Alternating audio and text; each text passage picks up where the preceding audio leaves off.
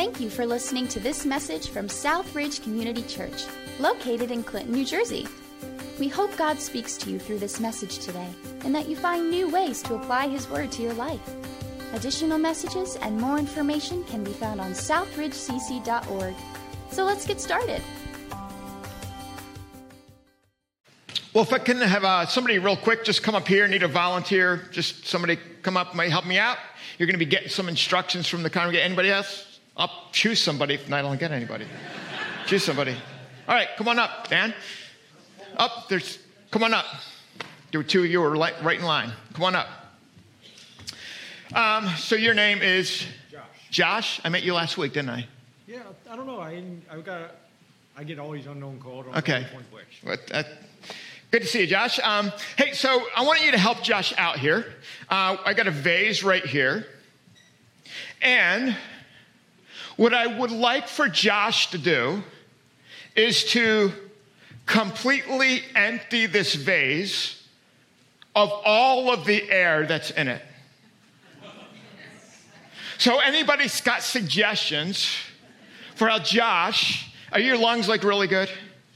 Are your lungs really like strong and powerful, like to suck the air out of that thing? Yeah, still breathing. Yep, he says he's good to go. Any suggestions for Josh to somehow get all of the air out of this vase? Come on. Did you all hear that?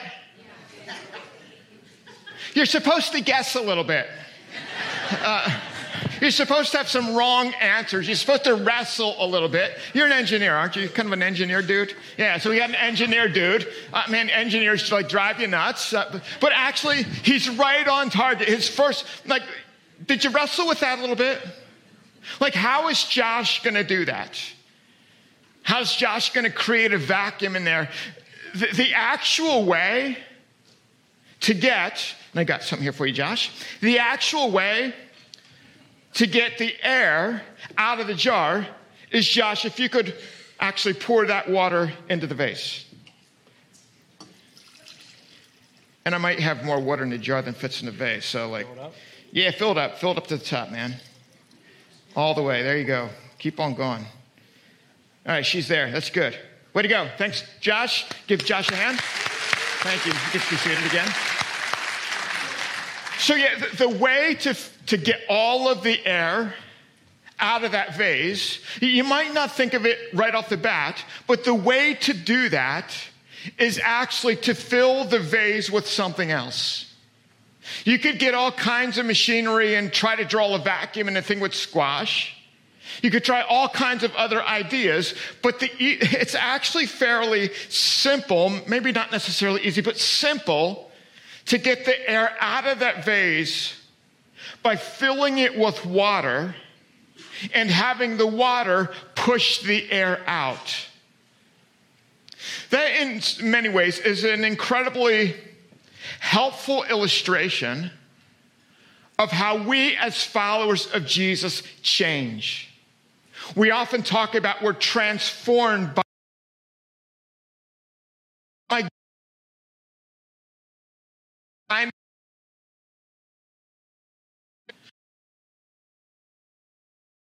to know, okay, how does that actually work?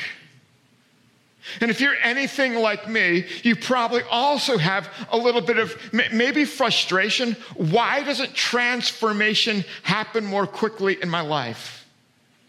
Why don't we see that in each other's lives a little bit more clearly? Well, the key to transformation is not necessarily work, getting stuff out of our lives. The actual key to transformation is putting the right stuff into our lives. And as we put the gospel, as we put God's truth, as we put who He is into our lives, and that interacts with what's in our lives, it actually pushes out that which is not of Him. And so as we go throughout this series called Core in Ephesians, we're going to be looking at some of the core truths of the gospel, of what we believe as followers of Jesus. We said the Apostles' Creed earlier. We're going to be looking at Okay, how does that push out the stuff that needs to be kind of displaced in our lives? How are our lives made new? Ephesians is actually a pretty robust, thick book theologically. John Mackey, he was former president of Princeton Theological Seminary. Here's a couple things he said about the book of Ephesians, even though it's maybe challenging or difficult or heavy. He says, I saw a new world when I looked at Ephesians. Everything was new. I had a new outlook, new experiences, new attitudes to other people. I loved God. Jesus Christ became the center of everything. I had been quickened. I was really alive. Did you hear he's saying, as I looked through Ephesians, it poured water into my life. It poured the water of God's truth into who I was and actually pushed out some stuff. I became a little bit more like him. He says, here's the distilled essence of the Christian religion, the most authoritative and most consummate compendium of our holy Christian faith. He says this letter is pure music. What we read here is the truth that sings, doctrine set to music. And so particularly in the first section of Ephesians chapter 1, it's heavy theologically. It's not just fluffy stuff. But my prayer is that it would actually sing to us. That it wouldn't be just dusty, mundane, theological truths. But that the truth of God would cause our spirits to come alive. That it would sing to us and fill our souls with the music of God. Because that's literally how transformation happens. As the Apostle Paul proclaimed, God's order in a society is marked by a process of social disintegration. He said Ephesians today is the most contemporary of the books in the Bible. It promises community in a world of disunity, reconciliation in a place of alienation, and peace instead of war. Another little question I can ask you to respond to. This won't be answered by engineers. This will be answered by English folks. Who's an English person out there? Or you don't necessarily have to teach English. Who knows the difference between the indicative mood and the subjunctive mood? Anybody can help me out with that? Indicative mood, subjunctive mood. Man, if you're do they even teach this anymore? I don't know. I remembered the words when I read them, but I don't even know if they teach that stuff anymore. I don't know what they do. Who can tell me what's the difference between indicative mood and subjunctive mood? Come on, man. What's that? They don't teach that anymore? Sandra, do you know? Okay.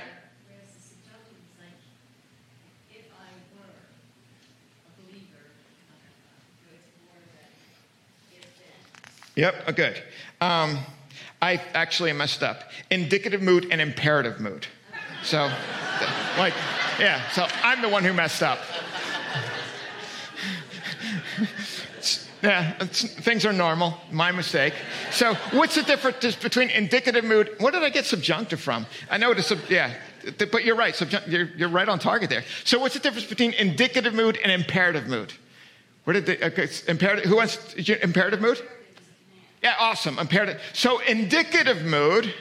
Do people actually learn this today? Is that a thing, or is this date me? Probably dates me. So indicative mood states a fact. It states something that just is. Imperative mood states something that should be, some kind of command. In other words, if I said it's chilly outside, that's indicative mood. It simply says something that is. It's truthful that it's chilly outside this morning. If I said, wear a coat, that's imperative mode. It tells you to do something in response in the indicative mood that's chilly outside. Ephesians works in a pretty significant way. The letter contains 41 imperative verbs. So 41 times the book of Ephesians says, hey, do this. But you know what's interesting? 40 of those 41 imperatives only happen in chapters 4 through 6.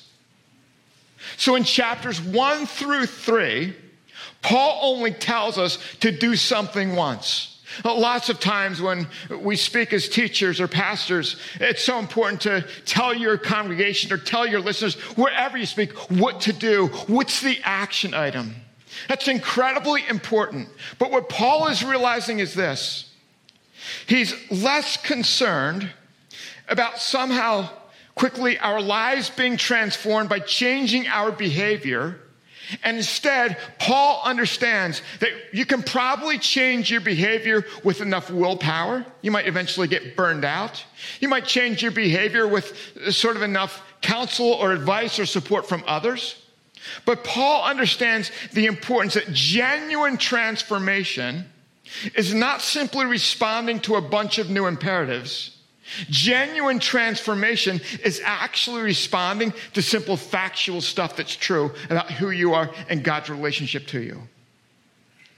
You are changed not by just going and do things, although in chapters 4 through 6, there's 40-some imperatives. But in chapters 1 through 3, Paul walks little by little as to simply what's true. And most of us actually minimize the importance of that in the transformation of our own lives. Most of us have this perspective, man, like I know what's true, but somehow it doesn't work. I know what's true, let's move on. I know what's true, tell me the stuff that really is gonna work. And Paul says, like time out. In chapters 1 through 3, Paul simply says, here's what's true. There's actually only one imperative in chapters 1 through 3. And you know what it is? The only imperative Paul mentions in the first 3 chapters of Ephesians is the imperative, remember. It's the only imperative. It's the only command. It's the only call to action he gives us in 1 through 3. It's in chapter 2, verses 11 and 12. I'll just read it quickly. He says, therefore, remember that formerly you who are Gentiles by birth and called uncircumcised by those who call themselves the circumcision. Remember at that time you were separate from Christ. He says, the only thing that I want you to do in the first 3 chapters is remember who you weren't. Remember that you're not that person. In other words, the only thing he tells us to do in chapters 1 through 3 is to remember what's no longer true about who we are. It's the only thing he asks us to do.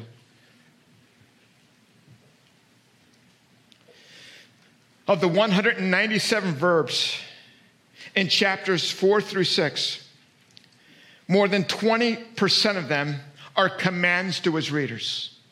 So Paul is concerned about action. Paul is concerned about the transformation being expressed in our daily lives. But more than that, Paul wants the truth to permeate our souls, to fill our beings, not just our brains, so that we truly experience his transformation. One of the keys to the book we looked at last week is Ephesians chapter 1, verse 1. Here's what it says. And I love this verse. Paul, an apostle of Christ Jesus, by the will of God, to God's holy people in Ephesus, the faithful in Christ Jesus. 2 things you want to get your heads wrapped around in this series.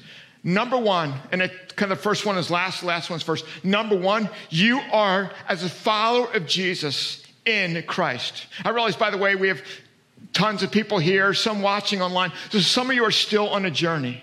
Some of you are still pursuing. Some of you are still kind of like figuring it out. You're welcome. And I hope this conversation helps to maybe open your eyes to what it actually looks like to be a follower of Jesus. That, yeah, it's hard, and you'll see failures in all of our lives. But this is something that's our desire to be. This is something that we pursue. So there's 2 things that you got to remember. Number 1, if you're a follower of Jesus, you are in Christ. We talked about that last week a little bit. We'll talk about that more in the future.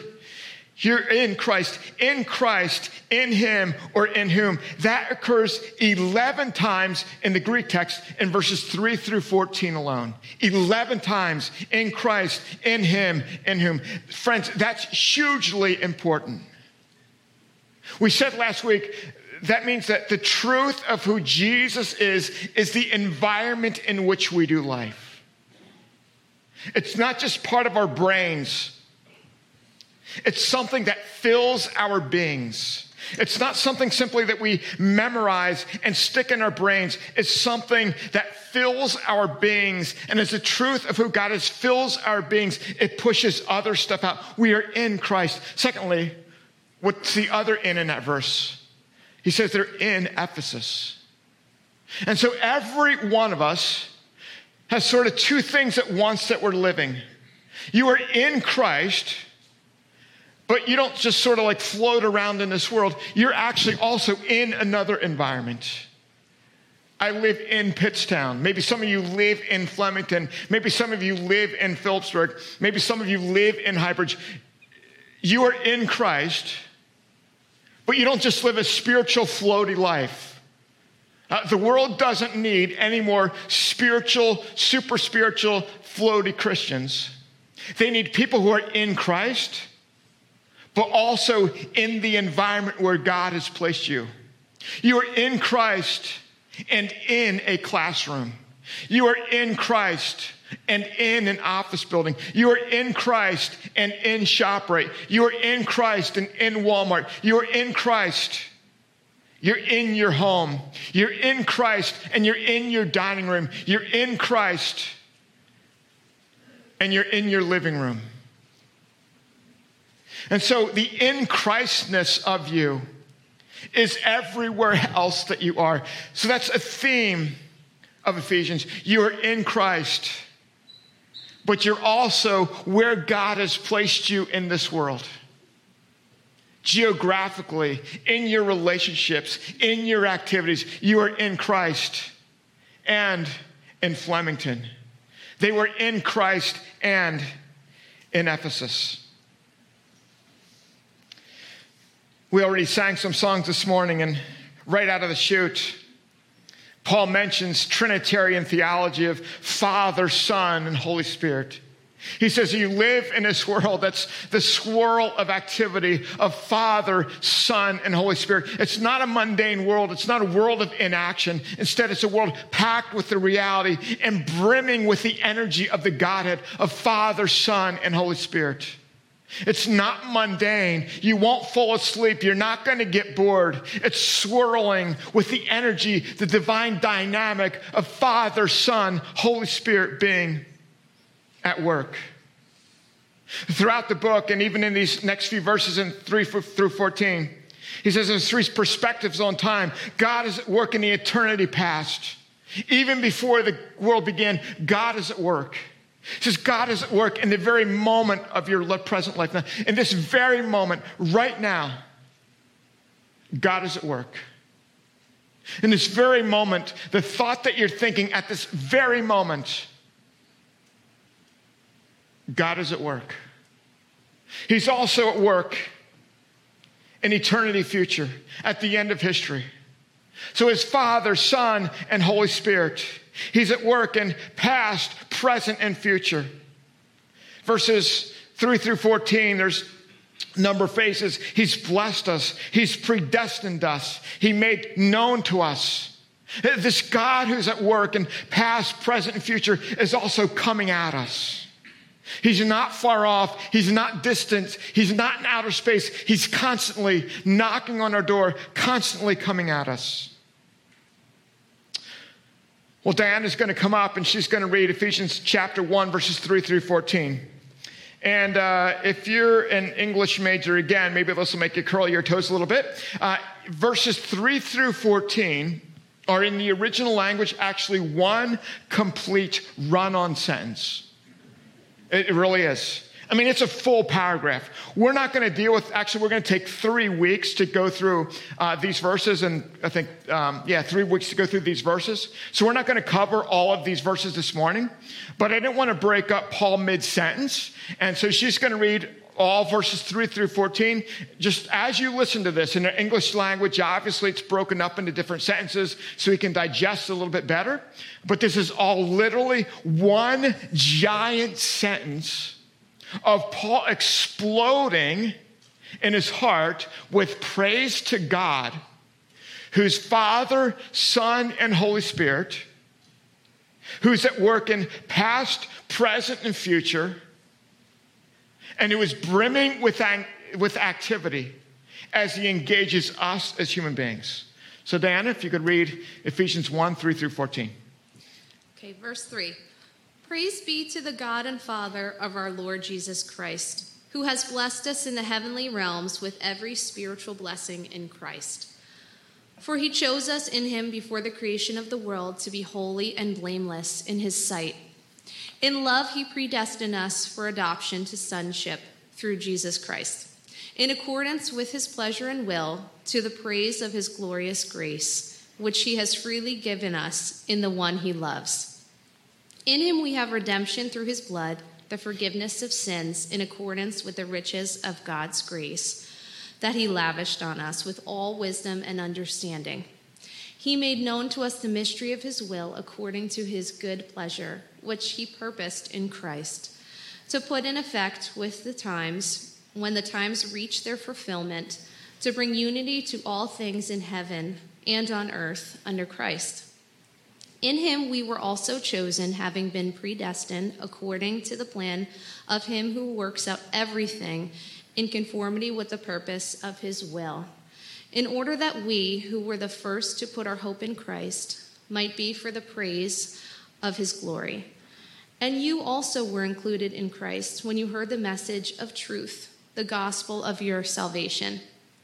When you believed, you were marked in him with a seal, the promised Holy Spirit, who is a deposit guaranteeing our inheritance until the redemption of those who are God's possession, to the praise of his glory.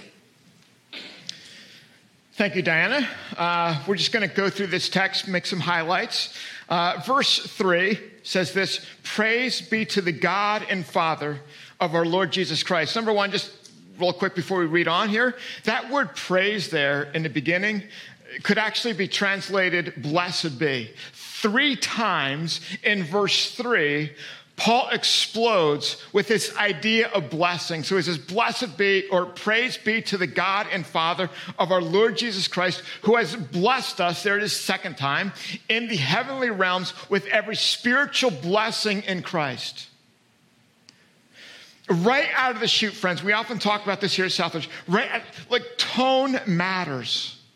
Paul says the first thing that comes to my mind is not how terrible the world is, how it's going to hell in a handbasket, not how disappointed he is with other followers of Jesus.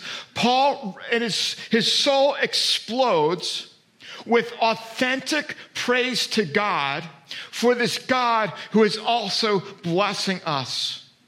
Quick question, is that kind of the fundamental paradigm with which you view God? If you kind of know me, I'm not necessarily the effervescent, bubbling personality kind of guy. I often struggle with sort of negative thoughts, negative thinking, cynicism, pessimism, that kind of thing. And to be honest with you, probably in the last 1 or 2 years, I've needed to sort of come to terms with how much my life actually needs to repent of just sort of negativity that exists in me. Like it doesn't belong to the life of God. Paul explodes. He says, when I think of who God is, my life explodes with praise to him. He's blessing us. Now, quite honestly, when we think of that word blessing, it sounds kind of soft, squishy, impotent. It sounds incapable, ineffective, inept, powerless, and weak. When we hear that word blessing, we kind of connect that to church world, right? Or maybe you have a grandmother somewhere and she grabbed your little cheeks and she said, bless you. And you're like, the last thing you need is blessing schmessings. Like blessings are fluffy. Blessings have no weight. Blessings are nice, pretty pink language. They really have no substance. Not so with Scripture. This is real. This is vibrant. This is concrete. This makes a difference. It matters. Actually, we had a funeral here yesterday, memorial service, and somebody gave a eulogy. The word eulogy is actually from that same Greek word bless. It's literally eulogia. Eulogia is the Greek word there. So when somebody speaks at memorial service, they praise, they bless. They highlight the celebration of the person who has passed. Listen, friends, our world and your life deeply longs for blessing. Here's the deal. Your life refuses to be a vacuum for blessing. Every one of us in this room, every one of you online, are blessing pursuers. When we went through the book of Revelation, we talked about worship. We said the question is not whether or not you worship. It's not if you worship. The question is what you worship. The question is not if you're seeking blessing. The question is, where are you seeking blessing? Your life is a vacuum starving for blessing. Every one of you. You might fill that vacuum with the blessings of corporate success. You might fill that vacuum with pursued blessings of pornography. Something that makes your soul alive. You might actually fill that vacuum by criticizing and demeaning others. And that's where you seek blessing in your life. That's where you seek affirmation. That's where you seek the sense that I'm okay. Your life is a blessing vacuum. It's looking for something to fulfill it. Some of you might fill it with the high of the Amazon truck showing up in front of your house. The blessing of new clothes, the blessing of entertainment.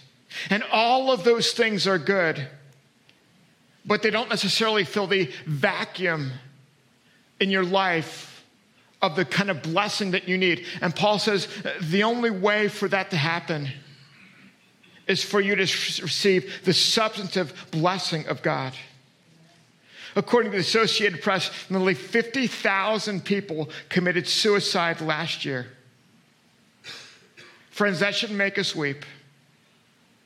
It's an absolute record in terms of the raw numbers. It's the highest rate in nearly a century.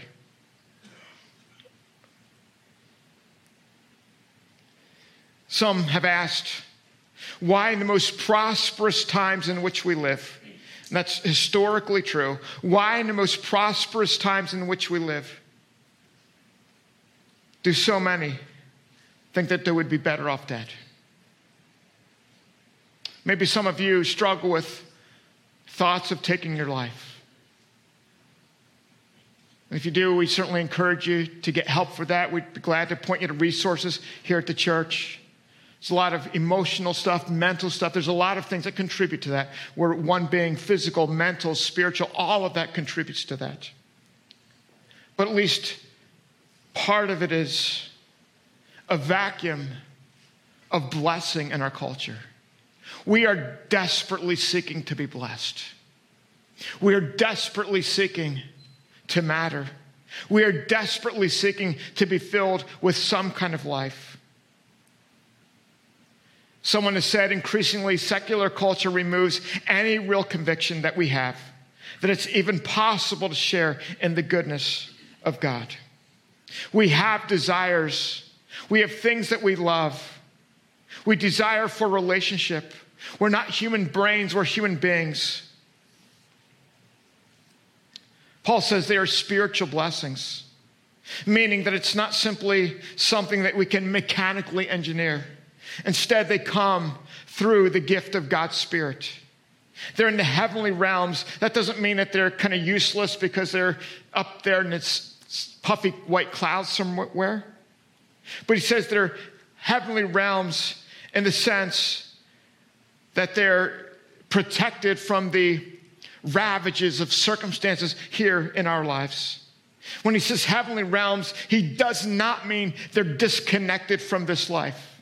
He does not mean it's simply something that we'll experience in the future. No, Paul is saying we're blessed with blessings in the heavenly realms in a way that nothing that we experience in here can impact the depth and reality of the goodness that flows from God and who he is. Verse 4, for he chose us in him before the creation of the world to be holy and blameless in his sight. Now, it kind of saddens me, quite honestly, how quickly things get mired down into predestination, election, and free choice. And we're not going to dive into that stuff. But what I do want to say is this. The fact that any of us belong to God is a testimony to his grace. That he chose even before creation for people to belong to him. And he's not necessarily even talking about individuals here, this individual, but not that other one. He's not even going there. He's saying that before creation, God chose to redeem and bring people to himself through the person of Christ. That Christ was going to be God's means of people once again belonging to him. Maybe just kind of like one quick note on that. Read an article recently that simply said, why we get bored of what we can control. One of the challenges in our world, friends, one of the challenges is that we're a bored people. And the reason that we're bored is because we don't accept mystery. The reason that we're bored is because we need an explanation for everything. The reason that we're bored is because we have access to things on our phone. We can control life. We can control the temperature in a room. We can control where we are on a planet. We can control what information we know. We're in control, but control makes us bored people. Our imaginations need to come alive with the beauty of God's truth. This guy wrote this, he lived actually all the way back between 1800 and 1900. He wrote this in 1917. He said, we grow weary of things which we master. When we have mastered the contents of a book, it no longer interests us. We put it away on the shelf. When a man is working at an invention and completes it, he turns from that to something else. It is said of Thomas Edison that he spent years of devotion to the problem of producing the electric light. But that when he had mastered it, he walked around a square to avoid passing one. I do not know whether or not that's true, but in any event, it is true to human nature. We turn away from the thing that we have mastered, but we can never master Christ.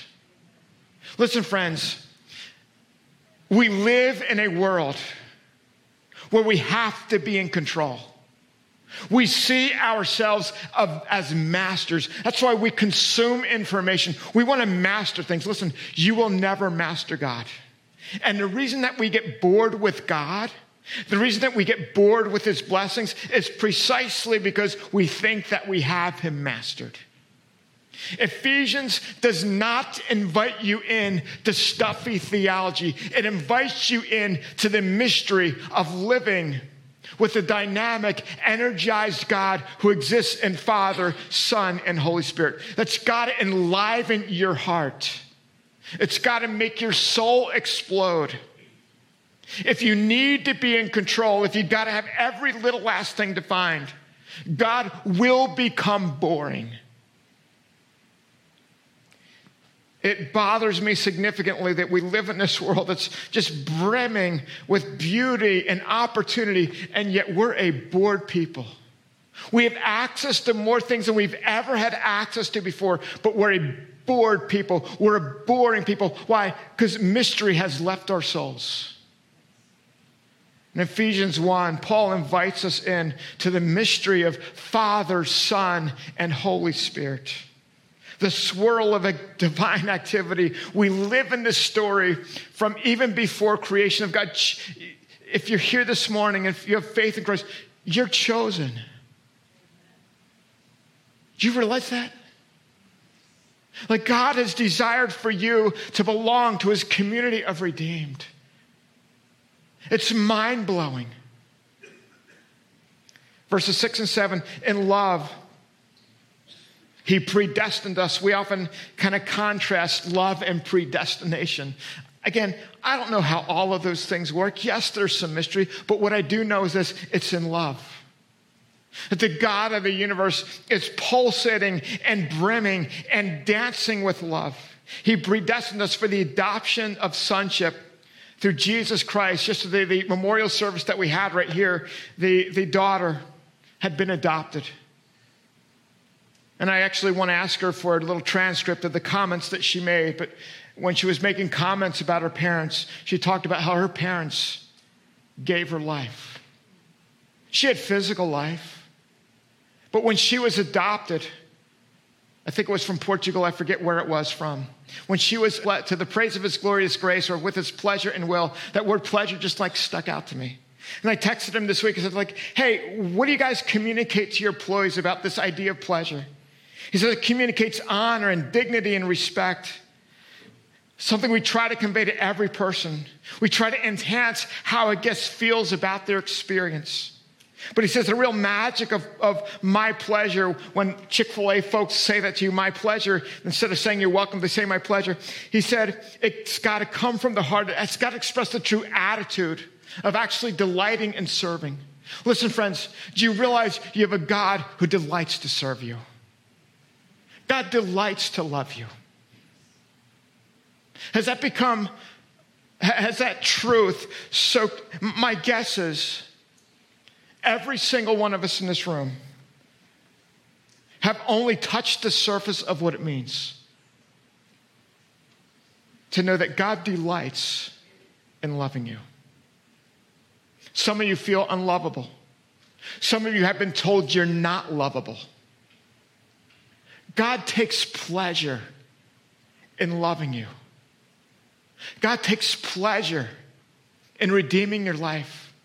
God takes pleasure and great delight. He's thrilled to death that you're his, to the praise of his glorious grace. It's beautiful. It's delightful. Again, this isn't just brain stuff for Paul. There's beauty. There's delight. It's enlivening. It's sparkling. To the praise of his glorious grace, which he has given us in the one he loves. Verses 8 and 9, with all wisdom and understanding, he made known to us the mystery of his will, according to his good pleasure, which he purposed in Christ. Again, that word pleasure shows up. Notice, it says with all wisdom and understanding. I don't know about you, but some of you ever kind of get into a job in your house and you're like, oh man, I should have never gotten into that. The other week my porch posts need to be painted in the front. So I was out there kind of going to wire brush them, sand them a little bit to repaint them. When I did that, they're rotten at the bottom. Well, they got to be replaced. Well, when they're rotten, then this railing's not right. And like before long, oh man, I didn't see all that coming. If I would have known that, I shouldn't have even begun the project. Listen, God is delighted that he began the project. God isn't like, oh my goodness, I didn't see this person come along. Like if I would have known the job was going to lead there, I might not have gone here. No, God sees perfectly the mess of our world. God sees perfectly the mess of the 21st century. God sees perfectly the mess of your life. And in his wisdom, he still delights and he still has pleasure that you belong to him.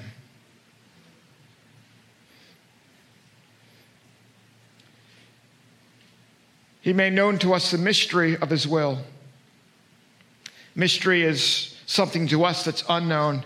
It's actually in Scripture something that is known that we kind of more fully understand, to be put into effect when the times reach their fulfillment, to bring unity to all things in heaven and earth under Christ.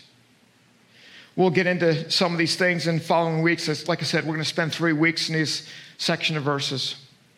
I'm going to ask our team to come out, and as they do, I want you to think through, not the whole jar, but just what are 1 or 2 things that are in your jar that need to be pushed out by the goodness and love of God.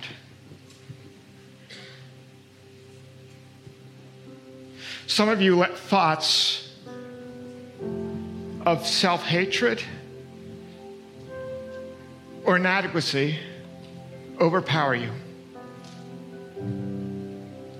When's the last time you said, you know what, not that, okay, I've got to stop thinking that, but maybe just for 15 seconds this week, just 15, just start small. For 15 seconds, what would it look like for you to stop that tape? That you're nobody, that you hate yourself, that you're a failure, that you're inadequate, that you're a reject. What would it look like for just 15 seconds? You can't work on stopping that thought. You can't work on pulling air out. All you can do is pour something else in. And when you pour something else in, what's there will come out. So what would happen is just for 15 seconds, maybe 30, if you took focused thoughts and actually delighted in the beauty of God. Delighted that He loves you. Delighted that His grace and mercy is toward you. What would that look like?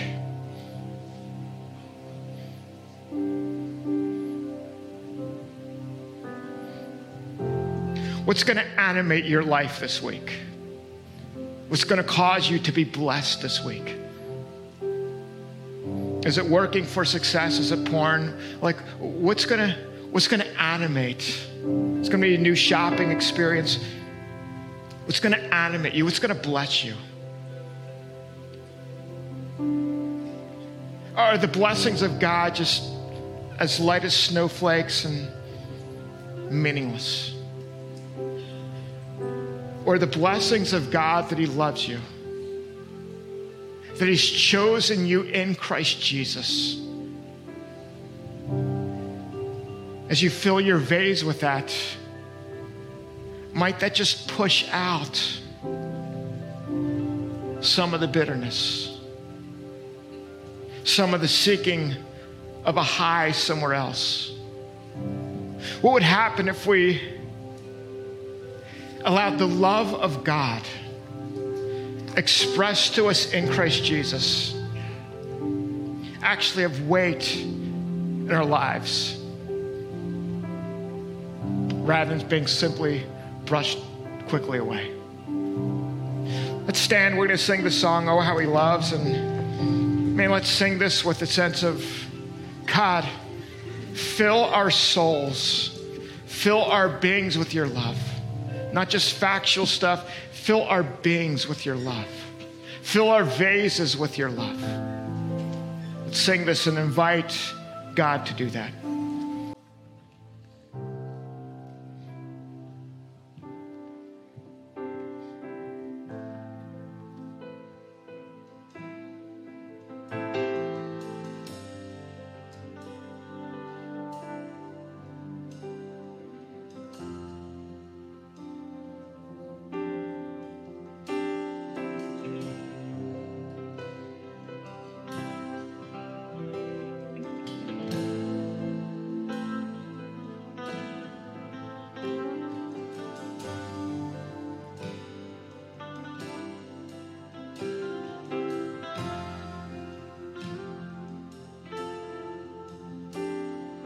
He is jealous of me, and His love like a hurricane. I am a tree, I'm bending beneath the weight of His wind and mercy. When all of a sudden I am unaware of these afflictions eclipsed by glory, and I realize just how beautiful you are, how great your affections are for me. How he loves us all, and oh, how he loves us, how he loves us all.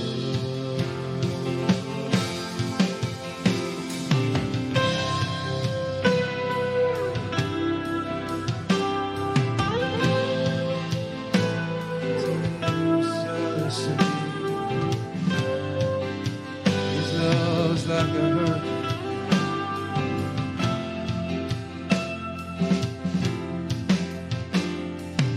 He is jealous of me, and his love's like a hurricane. I am a tree, the bending beneath the weight of his wind and mercy. When all of a sudden I am unaware of these afflictions eclipsed by glory, and I realize just how beautiful you are and how rich your affections are for me.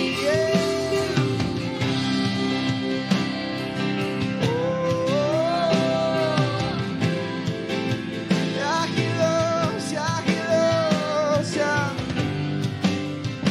I'm seeing he loves, he loves.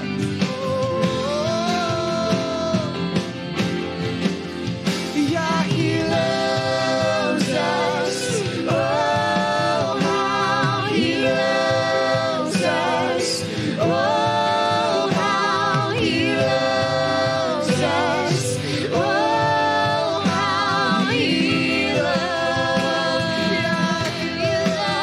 Yeah, he loves us. Oh, how he loves us. Oh, how he loves us. Oh, how he loves.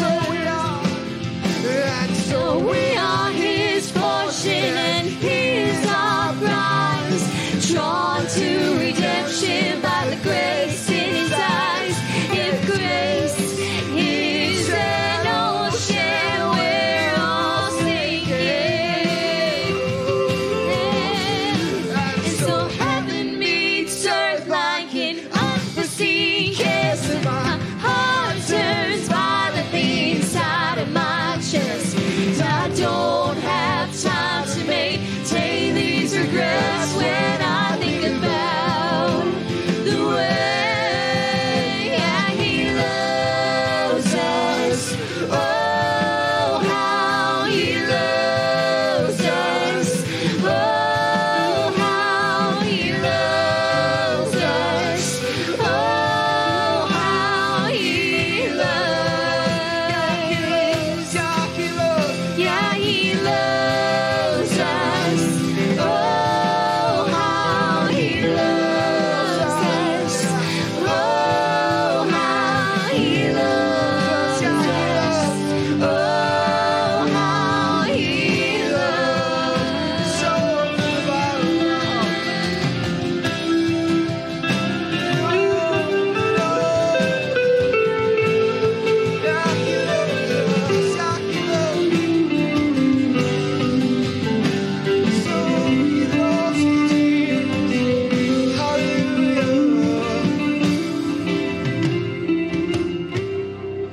Oh, we praise him. He is jealous of me, bending beneath the weight of his love. I so see and so he is jealous of me, and his love's like a hurricane. I am a tree, I'm bending beneath all the weight of his wind and mercy.